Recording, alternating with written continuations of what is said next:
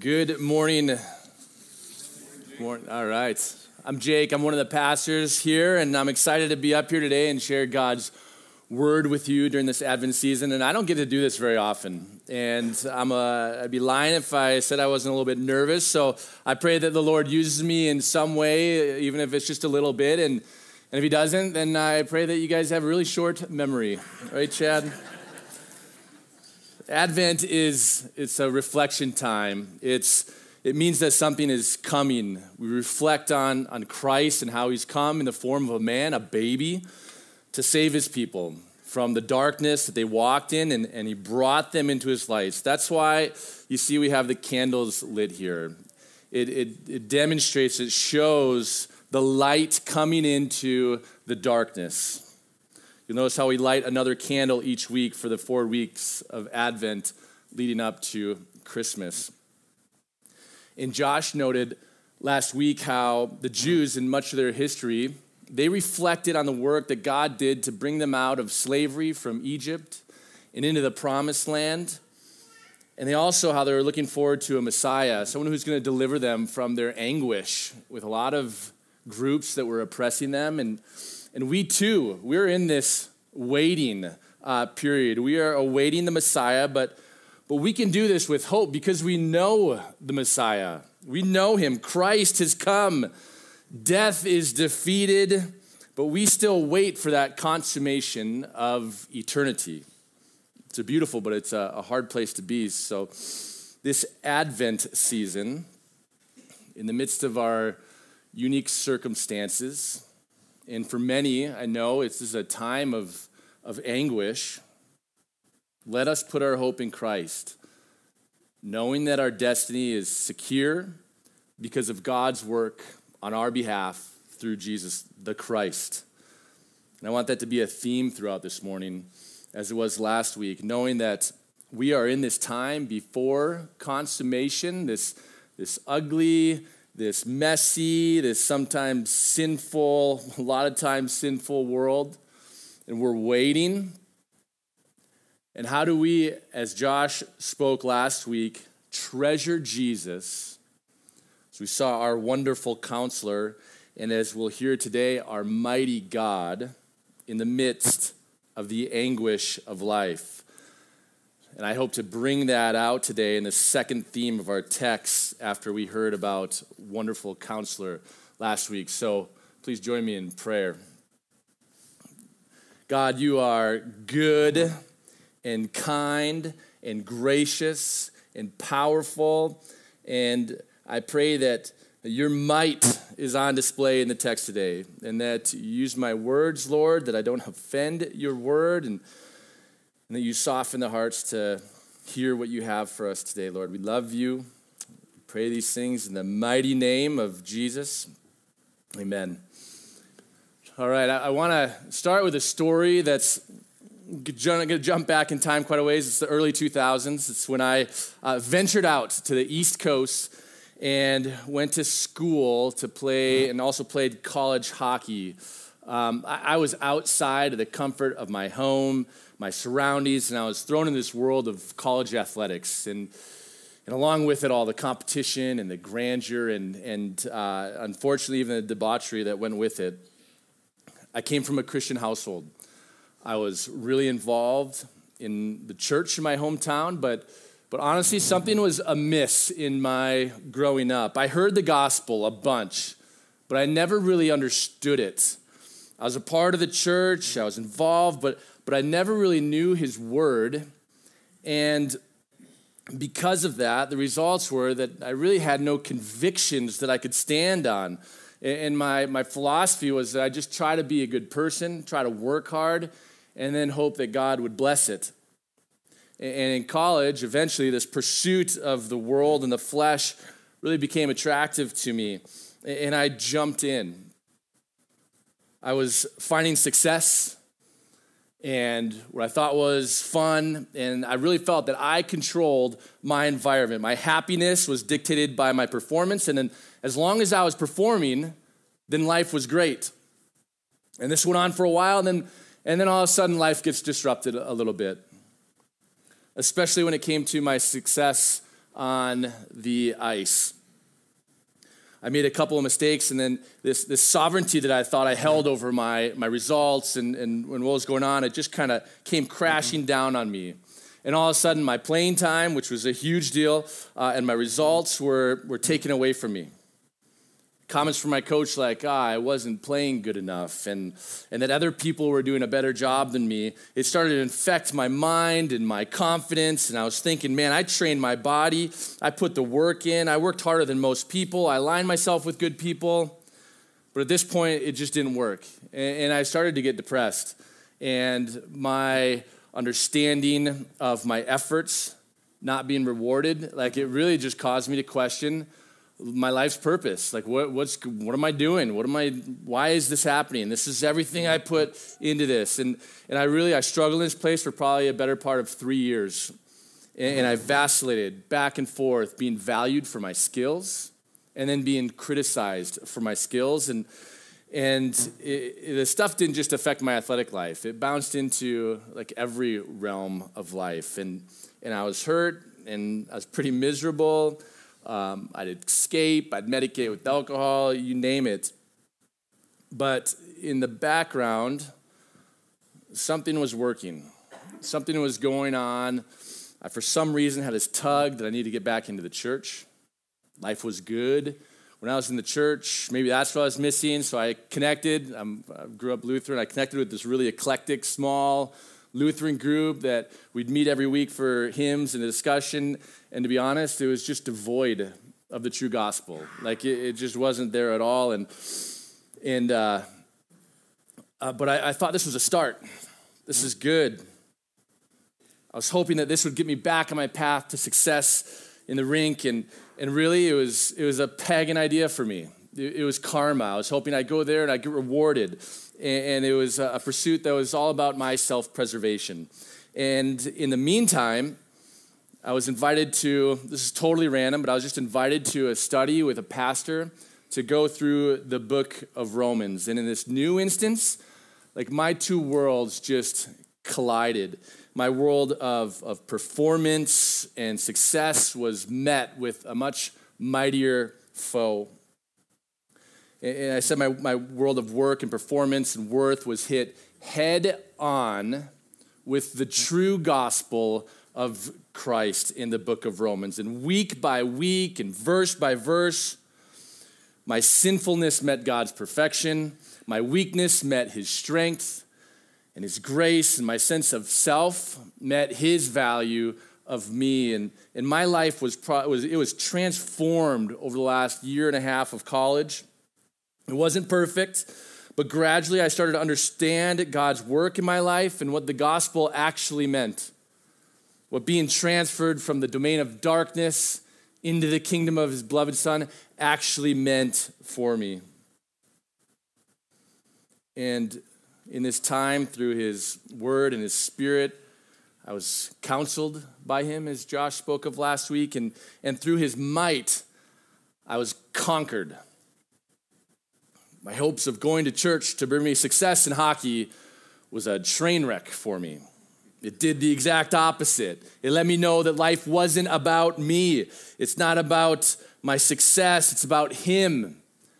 My performance, my success matters nothing if it's not seeking after God's glory.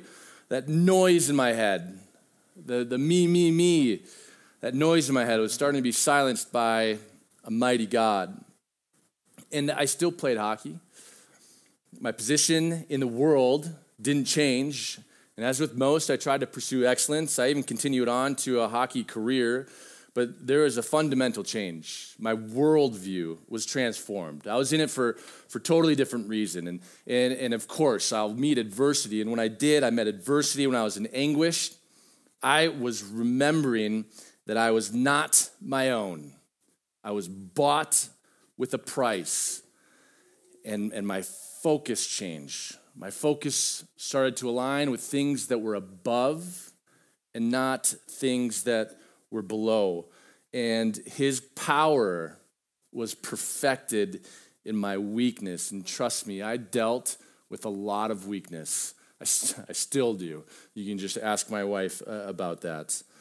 But I was learning that I didn't control success with my worldly ventures, and also that those didn't matter anymore.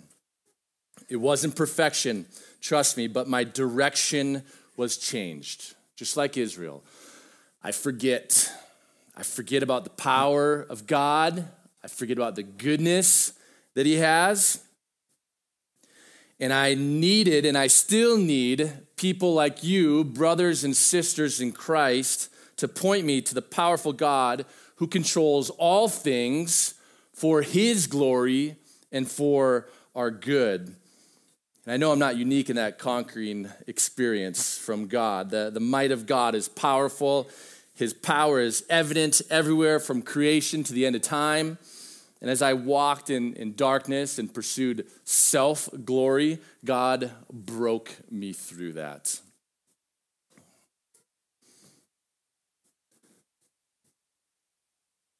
The Advent text, as we learned last week, it's a prophecy from Isaiah in the time of the 8th century BC. And the text is really set up to give this glimpse of hope in a super tense geopolitical struggle when Judah and Israel were mostly looking out for their own self-interest, like I was, and ignoring God's power in their life. And conversely, they'll see that when they trust him, God will work mightily, as he did with a king named Hezekiah, who brings repentance and protection to Judah. And we're going to see this prophecy be partly fulfilled here with him, but it really points to true and final fulfillment with Christ. So let's read this again. It says, "For those who were in anguish, in the former time he brought into contempt the land of Zebulun and the land of Naphtali." This is that area north of Jerusalem, Samaria, where the 10 tribes were. "But in the latter time he has made glorious the way of the sea, the land beyond the Jordan, Galilee of the nations. The people who walked in darkness have seen a great light. Those who dwelt in a land of deep darkness, on them light has shone. You have multiplied the nation. You have increased its joy. They rejoice before you as with joy at the harvest, as they are glad when they divide the spoil. For the yoke of his burden and the staff of his shoulder, the rod of his oppressor, you have broken as on the day of Midian." That's when God used Gideon and his 300 to destroy the army in Midian. "For every boot of the tramping warrior in battle tumult, and every garment rolled in blood will be burned as fuel for the fire. For to us a child is born, to us a son is given, and the government shall be upon his shoulder, and his name shall be Wonderful, Counselor, Mighty God, Everlasting Father, Prince of Peace. Of the increase of his government and of his peace there will be no end. On the throne of David and over his kingdom, to establish it and uphold it with justice and righteousness from this time forth and forevermore. The zeal of the Lord of hosts will do this." All right, let's dive deeper into what's going on with Isaiah in this section.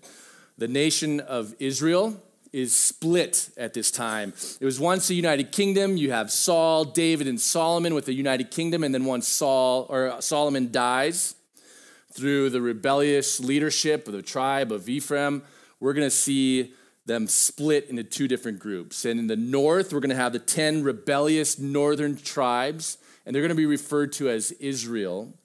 And then we're going to see the two southern tribes going to be referred to as Judah, and their capital is going to be Jerusalem, where this Davidic throne reigns. And both nations throughout their history had some numerous kings that were not followers of God. In this time period, we're going to see King Ahaz, who's going to be in charge of Judah, and he's one of the worst kings that you could ever ask for. He was totally involved in pagan pursuits and other nations and even other gods. And in the north was King Pekah. And this guy was equally as bad. So we have two horrible kings that are leading the nation of Israel and leading them astray. And during this era, there's going to be a huge superpower. As Josh spoke about this last week, it's going to be the Assyrian Empire, which is to the northeast of these two nations. And they're going to threaten both Israel and Judah. And this situation compelled Judah to confront really this fundamental question, like what and where are God's people going to place their trust for deliverance? Is it going to be their own tactical maneuvers for self-preservation, or is it going to be in the prophetic assurances of God's might? And this question of what and whom to trust was most intensely put on to display on two different occasions. The first one is going to be in 735 BC, during the reign of King Ahaz. And under pressure from Assyria, the superpower Assyria, the northern kingdom of Israel is going to form a defense alliance with a bordering nation called the Aramaeans, and their capital is going to be in Damascus. And together, these two kingdoms are going to try to force Judah to join them against Syria. And Isaiah is going to tell Ahaz during this time, he says, don't do this. Don't align with these other powers to go against Assyria. And we're going to go back to chapter 7 here, 2 chapters back. We're going to see that happen. We're even going to see God himself tell Ahaz, this king of Judah, to not align with these people, to trust God. And here's what it says. It says, again, the Lord spoke to Ahaz. Ask a sign to the Lord your God. Let it be deep as Sheol or high as heaven. But Ahaz said, I will not ask, and I will not put the Lord to test. And he said, this is Isaiah speaking now, hear then, O house of David, is it too little for you to weary men, that you weary my God also? Therefore, the Lord will give you a sign. And this is really an indictment on Ahaz. It says, behold, the virgin shall conceive and bear a son, and shall call his name Emmanuel. This is the same son that is talked about in chapter 9 that we read earlier, where God promises a better king, born of a virgin named Emmanuel. It's both a hope for the nation of Judah, and we'll see for all nations, but it's also a condemnation on Ahaz. Ahaz refused God, and he negotiated with Assyria, and he gave them a boatload of gold for them to not attack them. And Ahaz surrendered the Davidic throne to a nation that was hostile to the kingdom of God, and he blasphemed God in return to what he thought was his own preservation. And it worked, but temporarily. Assyria didn't destroy Judah then, but the cost, as we're going to see, is going to be horrible. Assyria did end up wiping out the Aramaeans that in the city of Damascus in 732, and then they're going to continue to work and destroy the nation of Israel, the 10 northern tribes. They're going to wipe them out. They're going to throw them into exile, and they'll never return to that land.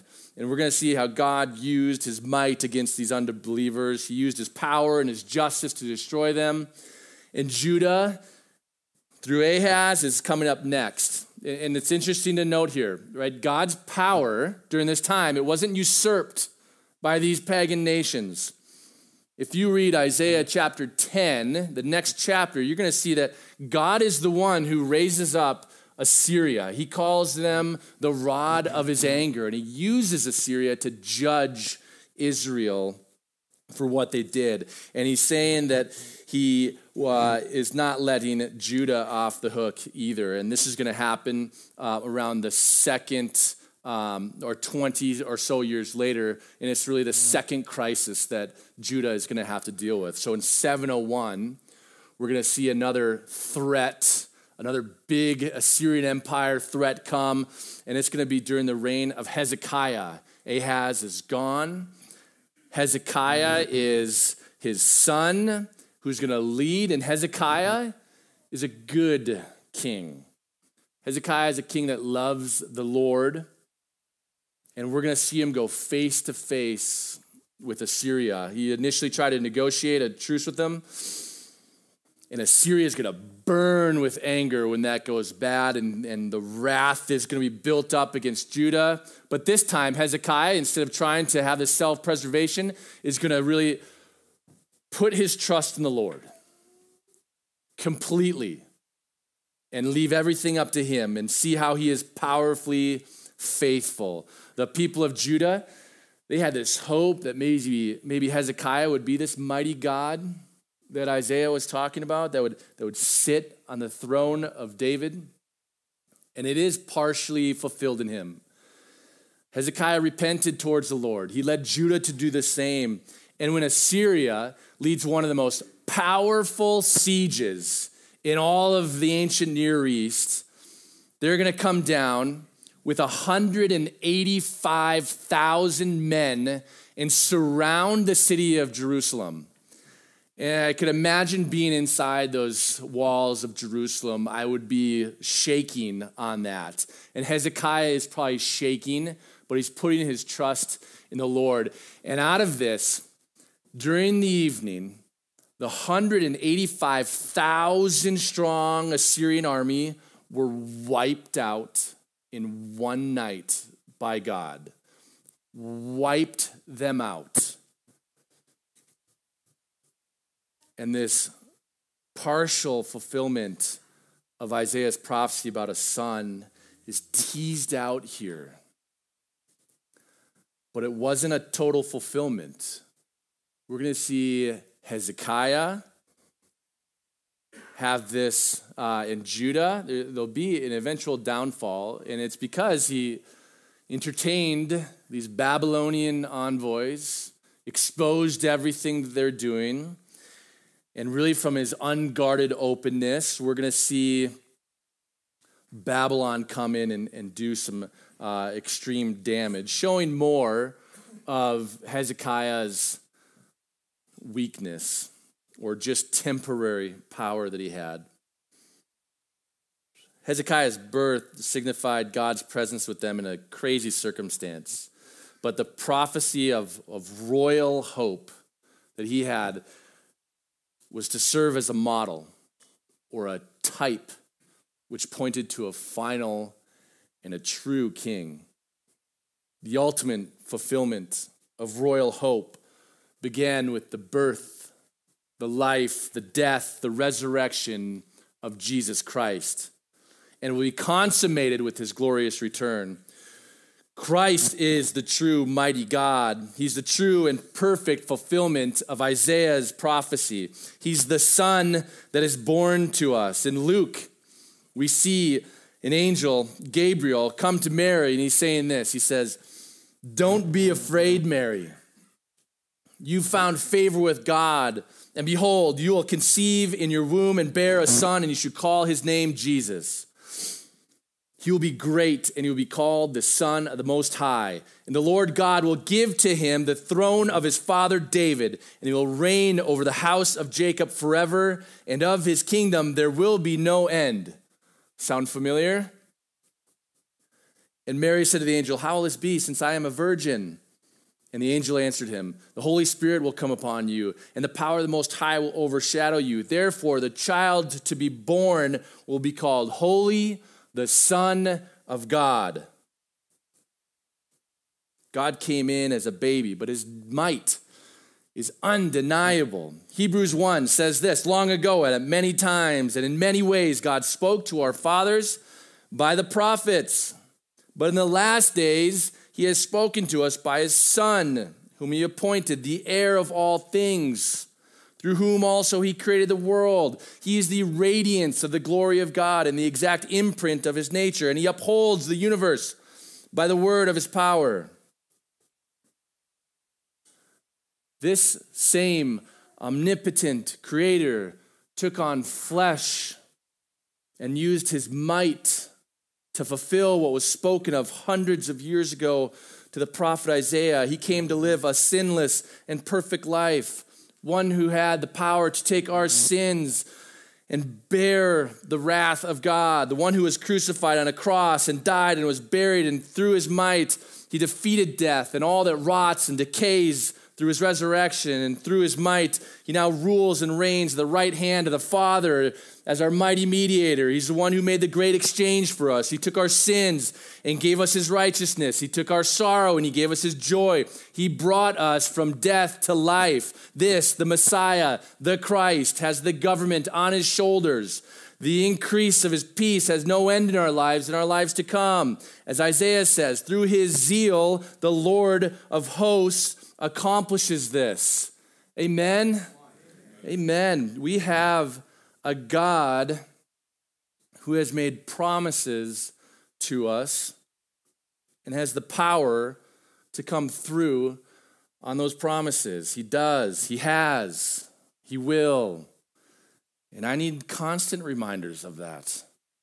I'm going to look just like Ahaz and try to negotiate a peace and success for myself outside of God's will. So let's apply that to us. How are we turning to and treasuring Christ as the mighty God amidst the anguish we live in? Are we trusting God's power in our lives? Do we forget what he has done? Do we trust his provision?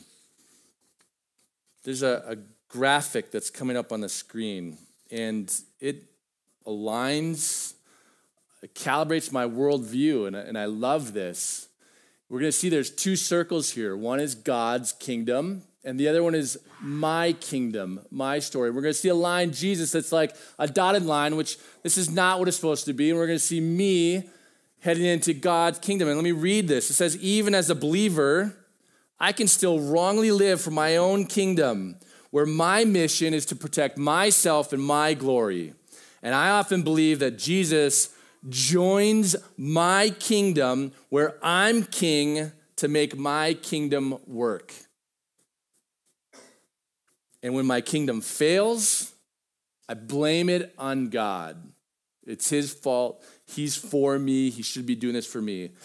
And we're going to see that is the opposite of what a true biblical worldview is. We're going to see God's kingdom, God's story. God redeems me. He places me in his kingdom where Jesus is king to accomplish his purposes. And when I seek his kingdom and his righteousness, he provides all I need for myself and to put him and his glory on display. Why would I treasure Christ amidst this life? It's because I am not my own.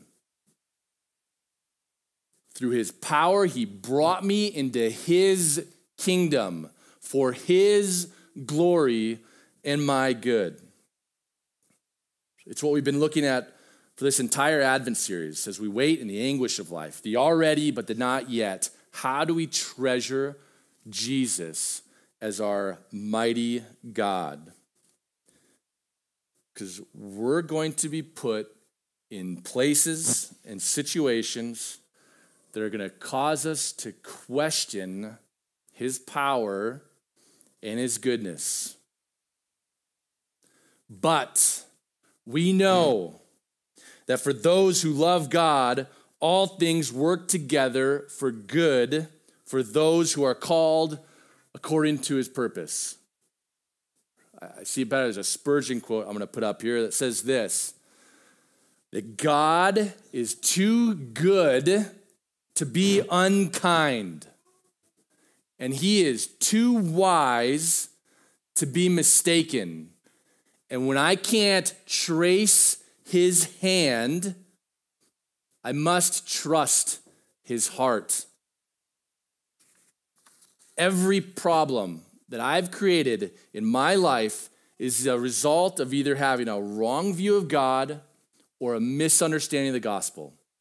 Everything falls into these two categories. And how I react and respond to the things in my life that are out of my control reveal what I really think about God and what I understand about the gospel. Now the question is then, during those, what are the truths that I need to grab onto and use as a filter? There's a book written by Tim Chester. It's called You Can Change. And he boils this stuff down into 4 truths that we can grab onto in the midst of chaos. And here's what they are. It's God is glorious, God is great, God is gracious, and God is good. The 4 G's. Glorious, great, gracious, and good. And I'm going to work these out. Here it is. God is glorious. This helps me filter things. God is glorious. That means that it's all about him.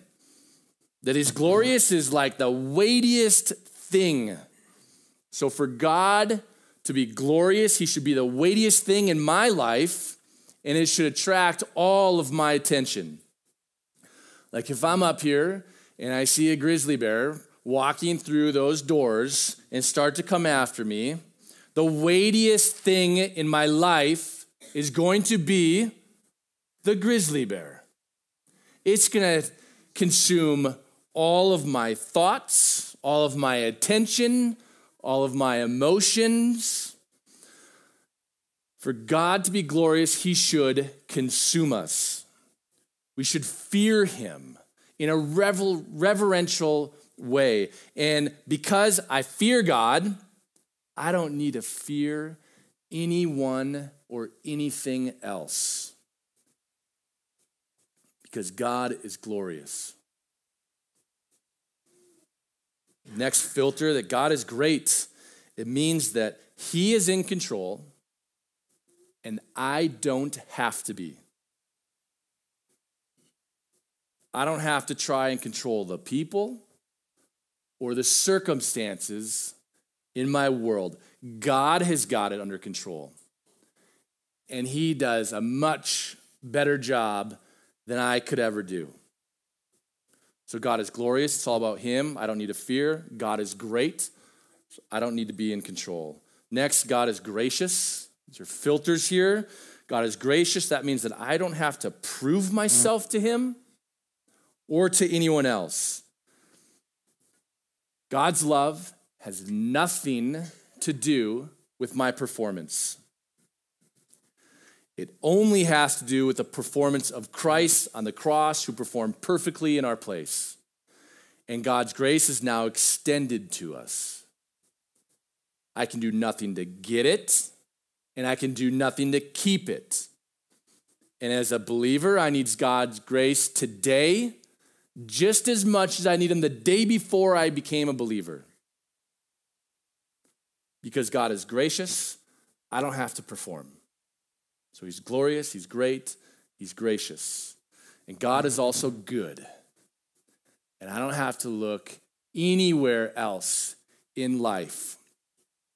He is good, and what he provides is good.